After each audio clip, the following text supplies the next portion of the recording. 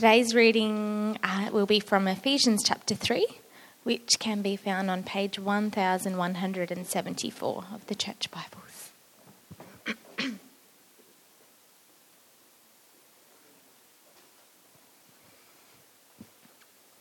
For this reason, I, Paul, the prisoner of Christ Jesus, for the sake of you Gentiles. Surely you have heard about the administration of God's grace that was given to me for you. That is, the mystery made known to me by revelation, as I have already written briefly. In reading this, then, you will be able to understand my insight into the mystery of Christ, which was not made known to people in other generations, as it has now been revealed by the Spirit to God's holy apostles and prophets. The mystery is that through the gospel, the Gentiles are heirs together with Israel, members together of one body, and sharers together in the promise in Christ Jesus. I became a servant of this gospel by the gift of God's grace given me through the working of his power. Although I am less than the least of all the Lord's people, this grace was given me, to preach to the Gentiles the boundless riches of Christ, and to make plain to everyone the administration of this mystery, which for ages past was kept hidden in God, who created all things. His intent was that now, through the church, the manifold wisdom of God should be made known to the rulers and authorities in heavenly realms, according to his eternal purpose that he accomplished in Christ Jesus our Lord. In him, and through faith in him, we may approach God with freedom and confidence. I ask you, therefore, not to be discouraged because of my sufferings for you, which are your glory. For this reason I kneel before the Father, from whom every family in heaven and on earth derives its name. I pray that out of his glorious riches he may strengthen you with power through his Spirit in your inner being, so that Christ may dwell in your hearts through faith. And I pray that you, being rooted and established in love, may have power, together with all the Lord's holy people, to grasp how wide and long and high and deep is the love of Christ, and to know that this love that surpasses knowledge, that you may be filled to the measure of all the fullness of God.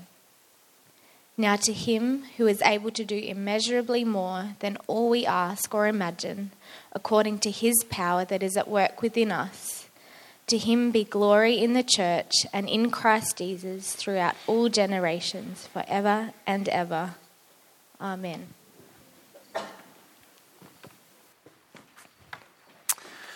Thanks, Chantal. Well, I'll ask you please to keep your Bibles open there, at Ephesians chapter 3 on page 1174. And also inside on the inside of your leaflet, you should find an outline of what I want to talk about. It'd be good to have that open in front of you. The shape of what we're going to talk about, and also a couple of extra Bible verses that'll save you flicking up over the next little while. It is as I said, it's lovely to be here with you again. This is obviously a huge chapter, and I'm not going to cover it all, but the handout should also give you an indication as to where I'm going to spend most of our time this morning as we pick up on a few key ideas. Let me pray, and then we will open God's word for this morning. Heavenly Father, thanks that in your kindness and mercy you've spoken to us. You've not been silent. You can be known, and we can know your love more and more. So we pray this day, may that be so, and in response, help us to live lives that are worthy of your gospel. Amen. Well, I'm obviously walking into a series that you've been making your way through, and you'll be continuing afterwards. Last week in chapter 2, you saw that magnificent description of how what Jesus has done actually unites people because we're all dependent on him and him alone for our salvation, and so Jews and Gentiles are bonded together. And that's actually how the passage begins, because if you look at chapter 3, verse 1, Paul continues, "For this reason, I, Paul, the prisoner of Christ Jesus, for the sake of you Gentiles," that is, Paul is suffering for his proclamation of the gospel that brings people together. And then he kind of gets distracted in verses 2 through 13. He heads off in a slightly different direction. And I want to say just a couple of things about this passage, because although they might seem like he's going in a different direction, they're actually key for us understanding what's going on in this passage. Let me just read the first paragraph to you again from verses 2 through 6. Paul goes on, "Surely you've heard about the administration of God's grace that was given to me for you. That is, the mystery made known to me by revelation, as I've already written briefly." In reading this then, you'll be able to understand my insight into the mystery of Christ, which was not made known to people in other generations, as it has now been revealed by the Spirit to God's holy apostles and prophets. This mystery is that through the gospel, the Gentiles are heirs together with Israel, members together of one body, and sharers together in the promise in Christ Jesus. This section is all about the mystery of Christ. The word mystery there carries the sense of a revelation of something that until now has not been known. The image is of an unveiling or an announcement, or as we might say today, a press release. And there are three elements to this mystery, which you'll see. Firstly, whatever the mystery is, it's been a long time coming. Whatever this mystery is, it's been a long time coming. Look at verse 5. It was not made known to people in other generations, as it has now been revealed by the Spirit of God to God's holy apostles. Whatever this mystery is, it's been long anticipated. The second thing about this mystery, verse 6, the mystery is that everything God does, he does for us together. And so verse 6, this mystery is that through the gospel, the Gentiles are heirs together with Israel, members together of one body, and sharers together in the promise in Christ Jesus. Now, you know, when you read the Bible, when God really wants us to hear something, he kind of repeats it because we're a bit slow and a bit dim at times. So you notice the word together? 3 times in one verse. Paul is emphatic. Whatever God does for you and me, he does for all of us together. That is, though it is right that each of us must respond individually to the Lord and what he has done, still, Jesus doesn't just save me, he doesn't just save you, he saves us. And he saves us together. Now, you take that idea and that helps you understand why so much of what we do in church is about togetherness. For example, it's the reason why most of the songs that we sing, certainly when we sing together, they're about we, not me. Now, it's right to have songs of personal response, but more profound, more important is that we stand together and we sing together about what God has done for us together. Now, at this point, I want to say what many of us are thinking, but probably not willing to admit. Personally, I prefer to receive most of these benefits on my own. You notice the imagery there is about being heirs. I don't know about you. I'd rather be a sole heir than a joint heir. But that's not the mystery of Christ. That's not what God is announcing. Everything he does for us together. And so the third thing to say about this mystery is that it's revealed to some, but through some, it is to be passed on to everyone. This mystery is revealed to some, but through some, it is to be passed on to everyone. And you see that in the way in which Ephesians 3 walks through the passage, through the way in which Paul's logic flows in Ephesians 3. First it comes to Paul, and then it gets passed on to others.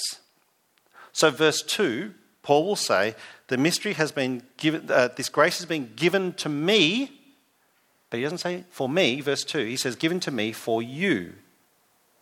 And likewise then in verse 4, that you will be able to understand my insight. And likewise, if you drop down a little later in the passage, if you look at verses 8 and 9, verse 8, although I'm the least of all the Lord's people, this grace was given to me to preach to the Gentiles the boundless riches of Christ and to make plain to everyone the administration of this mystery, which for ages past was kept hidden in God. The mystery of Christ, the announcement about what God has done for us, it comes to some, but then through some it is to go to everyone. Of course, the reason Paul is talking about this is because the proclamation of the gospel brings hardship. You see that in verse 1. Paul is a prisoner of Christ Jesus, is a prisoner for the sake of the Gentiles. And in verse 13, he'll talk about his sufferings that he's undergoing. And in fact, you know it from your own experience. You know that to preach the Lord Jesus in our context here in Adelaide, let alone in other parts of the world, will attract persecution. But it's to be done because this is why God has revealed himself to us, that we might share the good news about him with others. This is how God has always worked, in fact. You see, the reason why, humanly speaking, any of us are believers is because God sends someone to us in the first place. So who might you pass it on to? Now, some of us, we sit here and we hear someone from the front saying we should be sharing our faith with others, that others might come to believe as well. And we think things like, well, I'm not sure that God would use me or could use me. I don't know my faith well. I'm nervous, I'm shy, I'm embarrassed. I don't know the right people who might respond. God used Paul. Do you notice how Paul was described there in verse 8? Paul is described as, he calls himself, he was the least of all the Lord's people. The least of all the Lord's people. In case you don't know, Paul's background before he began preaching the gospel was persecuting Christians.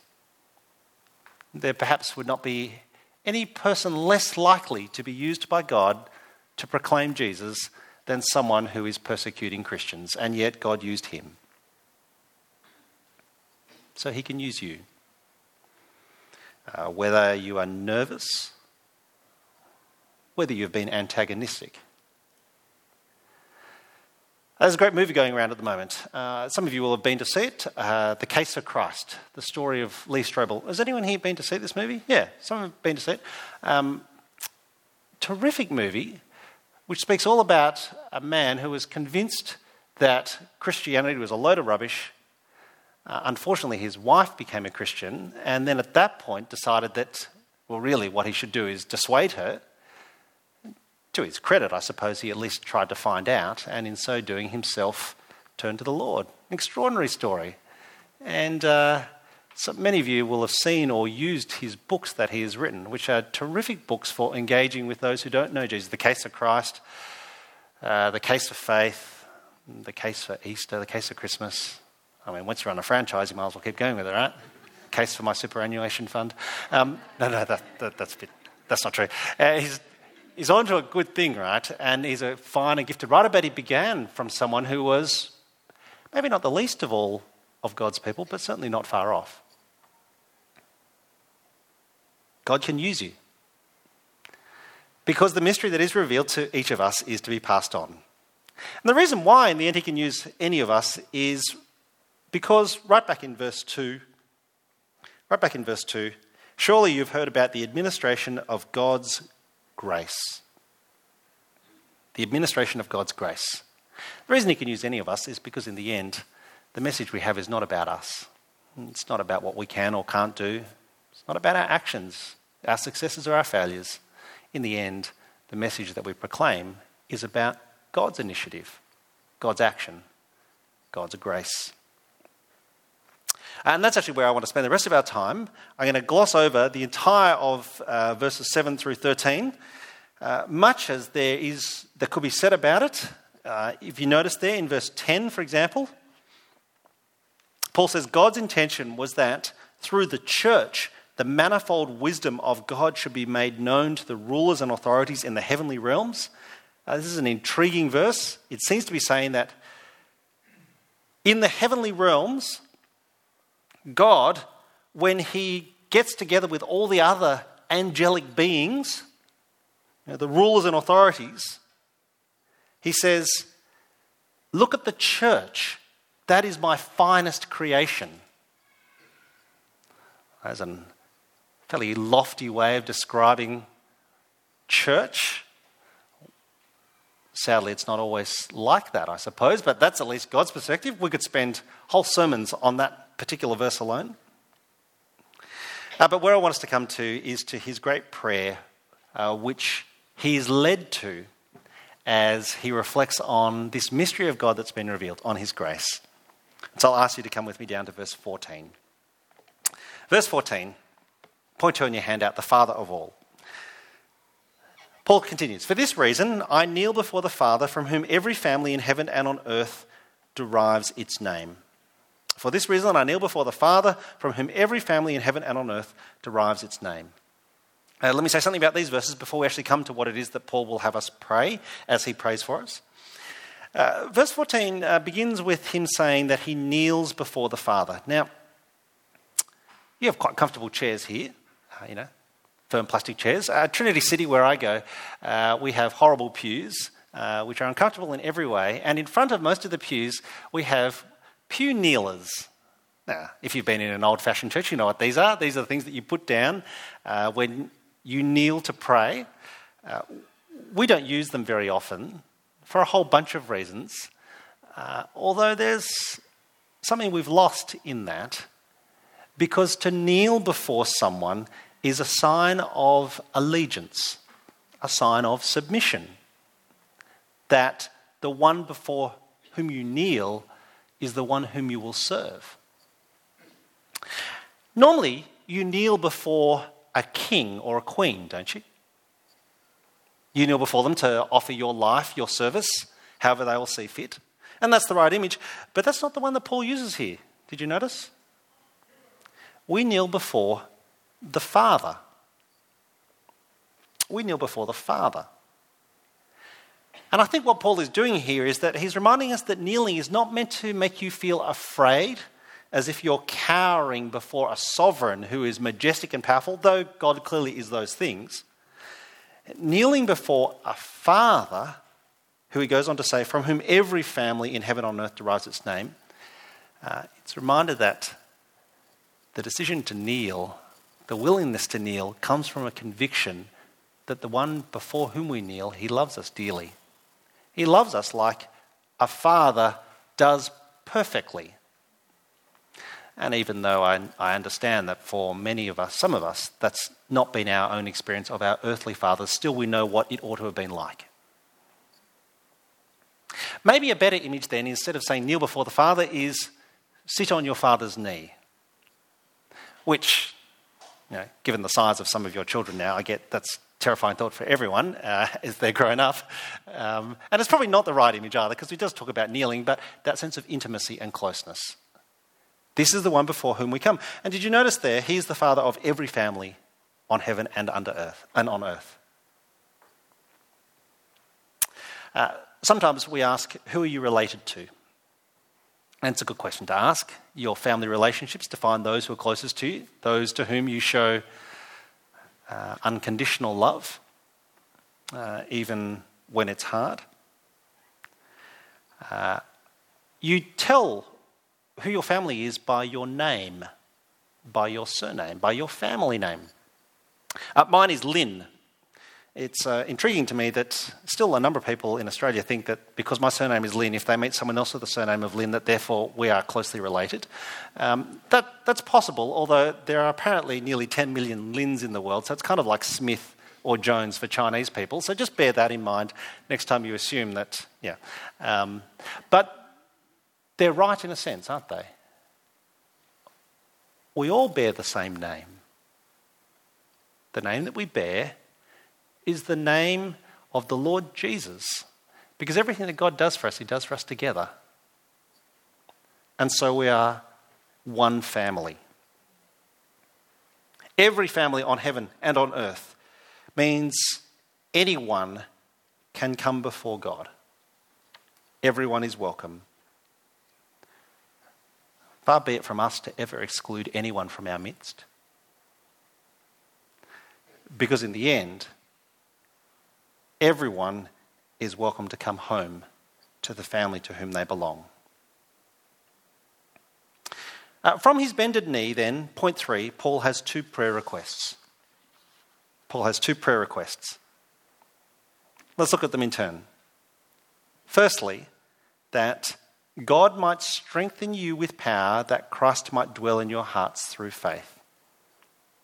So verse 16, I pray that out of his glorious riches he may strengthen you with power through his Spirit in your inner being, so that Christ may dwell in your hearts through faith.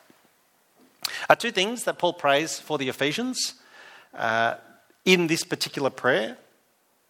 Firstly, he prays that their hearts might be changed or transformed. What one author has called, and I've written it there for you on your handout, the renovation of the heart. That's the first thing that God does in us. He changes our heart, that our desires, our longings, our character, our intentions, they might beat and align with our Father's heart. A different way of saying that is that Christians, we have Christ who dwells in our heart, but it takes time for us to welcome him in, not just as a temporary guest, but as a permanent resident. That's the work of Christ over many years. We welcome him in, and eventually he takes root, and our hearts are renovated. It's a reminder that a Christian, someone in whom Christ is established, the process of the heart being renovated, it is slow. And I've chosen the phrase renovation of the heart because, though I've never done this, some of you will have had the misfortune to have renovated your homes. And you'll know that that's a slow process. There are setbacks, are there not? Every time. But the end goal is what you keep working towards. So that's Paul's first prayer. That with power, Christ might dwell in our hearts through faith. That our hearts might be renovated. And the way in which that happens is because, as I said, God is at work in us. He is in us. And that's the second reference there to God's empowering presence. This is what Gordon Fee says, his description of who the Holy Spirit is. You know, there are many ways in which you could describe the Holy Spirit, but I think this is the most elegant of all. The Holy Spirit is God's empowering presence. He is God in us. He's his presence, and he empowers us. Which, of course, is wonderful encouragement for all the times when you wonder if the makeover that Christ is doing in your heart will ever be complete. The parallel here is of the power of the Holy Spirit in our inner being. That's the certainty and conviction that what God has begun, he will finish. Again, it takes time. It's not always obvious how fast things are moving. But if the Spirit is God's empowering presence, you can be certain he will not fail, even if we find it hard to go on. All of which raises the question then, how do you know that the Spirit's power is at work in you? How do you know that Christ is resident in your hearts? Well, there's a couple of verses there on your handout. If you have a look closely at them, you'll see here's a couple of different ways in which the New Testament understands the work of the Holy Spirit in us. The evidence that the Spirit is at work in us. From 2 Corinthians chapter 10, our thoughts are taken captive. We demolish arguments and every pretension that sets itself up against the knowledge of God. We take captive every thought to make it obedient to Christ. Paul is saying here that even our thinking becomes obedient to Christ, not just our action, even our desires. You see in Galatians 5 that wonderful passage about the fruit of the Spirit of love, joy, peace, forbearance, kindness, goodness, faithfulness, gentleness, and self-control. These are all descriptions of our character being transformed, of the fruit of the Spirit in us. And of course, Colossians 3 is a reminder that our actions are changed.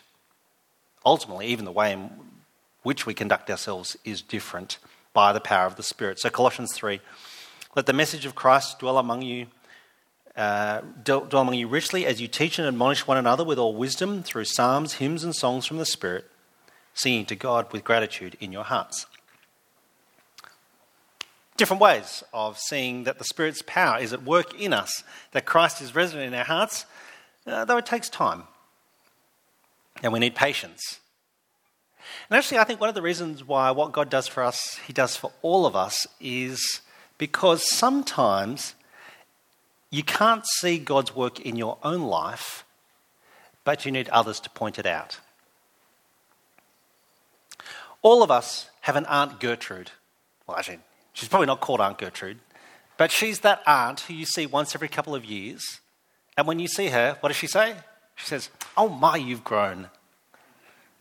Now, as you get older, that's not always necessarily a compliment, but certainly when you're a child, you think, "Oh, no, I hadn't really noticed." Sometimes other people need to point it out. Isn't that a kindness of God? That he saves us, not just me, not just you, that as he does his work in us, sometimes others are the ones who notice. And they hold up a mirror to reflect and to encourage us. Isn't that one of the reasons why you're part of this community? That living by faith, which is always hard, is slightly less hard when there are others who stand alongside you. Okay, that's Paul's first prayer. Let me come to his second prayer. This is verses 17 to 19, verse 17 through 19. "And I pray that you, being rooted and established in love, may have power, together with all the Lord's holy people, to grasp how wide and long and high and deep is the love of Christ, to know this love that surpasses knowledge, that you may be filled to the measure of all the fullness of God." Paul's second prayer is that we may have power to know the love of Christ, which surpasses knowledge, so we might be filled to the measure of all the fullness of God. What Paul is doing here is he's asking the God who has glorious riches to spare to fill us to the measure of all the fullness of God. And what makes that possible is Christ's work in us, not our work or our service or our efforts for Christ. Paul is saying that what matters ultimately is not our love for Christ, but Christ's extraordinary love for us. It's a love that brings us to that strange oxymoron that Paul uses there. You noticed it, didn't you, in verse 17? Verse 18. Verse 19, in fact. A love that surpasses knowledge. A love that surpasses knowledge.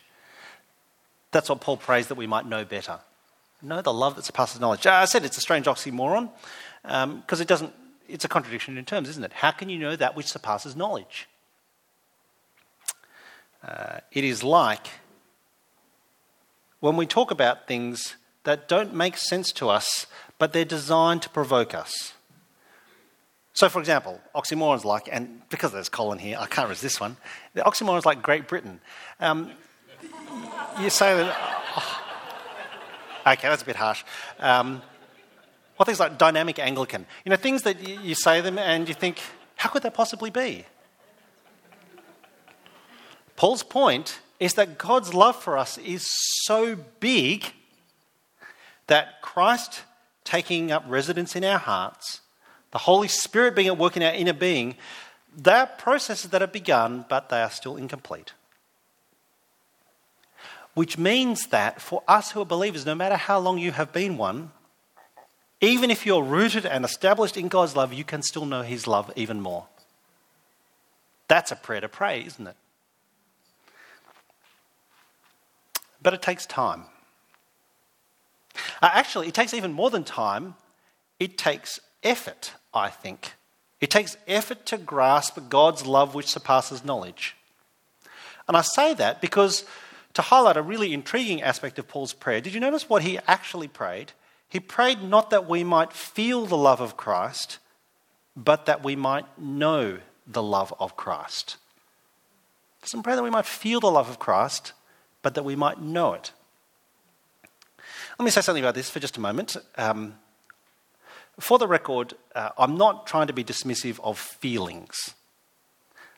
I've heard about them. No, that's not true. My wife tells me about them all the time. No, that's not my point. My point is that our society values feelings above all else. If it feels right, you should do it, provided you don't hurt anyone else. That's the mantra around which our society operates. You tell it, of course, in the ridiculous love songs that are written, which are all about feelings. Can you feel the love tonight? Don't worry, no singing today. Because of that, I always feel somewhat nervous when Christians talk more about feeling God's love than knowing God's love. Because the language that Paul uses here in Ephesians 3 is deliberate. It's meant to remind us, I think, that whereas feelings are instant and easy and variable and circumstantial and passive and reactive, the search for knowledge is intentional and deliberate. And it requires effort and perseverance. So when Paul exhorts us to know the love of Christ which surpasses knowledge, I think he is saying to be intentional about that and to be deliberate. Which, if you follow that, leads to the obvious practical application. How? How can you come to know this love of Christ which surpasses all knowledge? You notice how Paul describes this love? He says it's wide and long and high and deep. 4 dimensions apparently, which I hadn't known about until now. Which dimension of God's love are you meant to know better, comprehend more? Let me make 2 suggestions. One is about us and one is about God. Here's the suggestion about us. The more we grasp our unworthiness, the better we appreciate Christ's love for us. The more we grasp our unworthiness, the better we appreciate Christ's love for us. Ephesians 2, verse 4, which you saw just a couple of weeks ago, printed there on your handout again. Because of his great love for us, God, who is rich in mercy, made us alive with Christ when? When we were dead in transgressions. It is by grace you have been saved. One of the ways in which you better appreciate Christ's love is that you grasp your unworthiness for it. And so I think of one of those songs that we do sing, which interestingly is written in the first person, not plural, but I think expresses this so lovely. It's one that it's from an old hymn, so some of you won't know it, but it goes like this. My song is love unknown. My Saviour died for me. Love to the loveless shown that I might lovely be. But who am I that for my sake my Lord should take frail flesh and die? Thomas Cranmer, the architect of the English Reformation, he used to say, the cross shows God's love for the unlovable. The cross shows God's love for the unlovable, not for the lovely. And so, I mentioned earlier that my wife and I are involved in marriage preparation. One of the things that we point out usually on a wedding day, in the wedding sermon, is that on the wedding day, a couple generally is so obviously in love with each other that they'll do anything for each other, which means the true test of love comes the day after the wedding, when they realise that their spouse is actually every bit as sinful as they are. Which, of course, is why Christian wedding vows aren't about how I feel, but they're about an intention, a promise to act. Okay, so that's the first thing. How do you better understand and know this love of God? There's something about us. The more we grasp our unworthiness, the better we appreciate Christ's love. The second there is about God. The more we grasp the cost of our salvation, the better we appreciate Christ's love. The more we grasp the cost of our salvation, the better we appreciate Christ's love. That is, the more we understand what God did for us, what God gave up for us, the more apparent his love for us becomes. And you'll see this in a couple of weeks' time when you get to Ephesians 5. Again, I've printed it there for you. Follow God's example, therefore, as dearly loved children. Walk in the way of love, just as Christ loved us and gave himself up for us as a fragrant offering and sacrifice to God. And so, here's another song that we sing. In fact, we're going to sing it in just a few moments, entirely appropriately. How deep the Father's love for us. How vast. beyond all measure, that he should give his only son to make a wretch his treasure.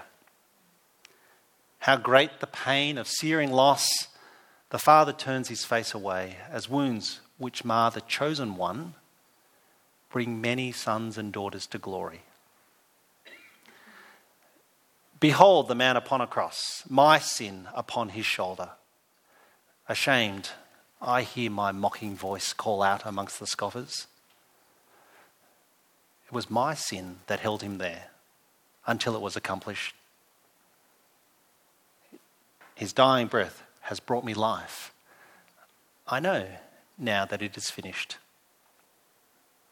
So I will not boast in anything, no gifts, no power, no wisdom, but I will boast in Jesus Christ, his death, his resurrection. Why should I gain from his reward? I cannot give an answer. But this I know with all my heart, his wounds have paid my ransom. Tim Keller, a great American preacher, consistently says, the gospel is that we are more wicked than we ever dare believe, and we are more loved than we ever dared hope for. And the evidence of God's love at the cross, which we can know, you can know it even beyond how you feel about it on any given day, that's what gives you confidence that God loves us now and he will always. You know, one of the basic tenets of behavioural psychology is the best indicator of future performance is past behaviour. So if you want to know what God is still to do for us, see what he has already done. He has given us his son. That's the cost of our salvation. So there is nothing that he will withhold for us when we are with him in glory. Now, if you're forgetful, as some of us are, the best way to remember is constant reminder. The best way to remember is constant reminder. And it's for that reason that at the bottom of your handout, there's a little picture there. It hasn't come out so clearly. But one day, about a year or so ago, my youngest daughter put this little post-it note on my desk. You can see what it says. Dear Daddy, I love you. I really do love you. Love, Amy. Now, it wasn't a surprise to me that she said that, but it was lovely to be reminded. So perhaps you might consider how in this week ahead you might be reminded of the cost of your salvation, that you might once again be reminded of how much God loves us. Let me finish. Point 4, from prayer requests to praise points. Paul has prayed. This is what he leads us in, this great prayer of these two ideas here. Look at how he finishes in verses 20 and 21.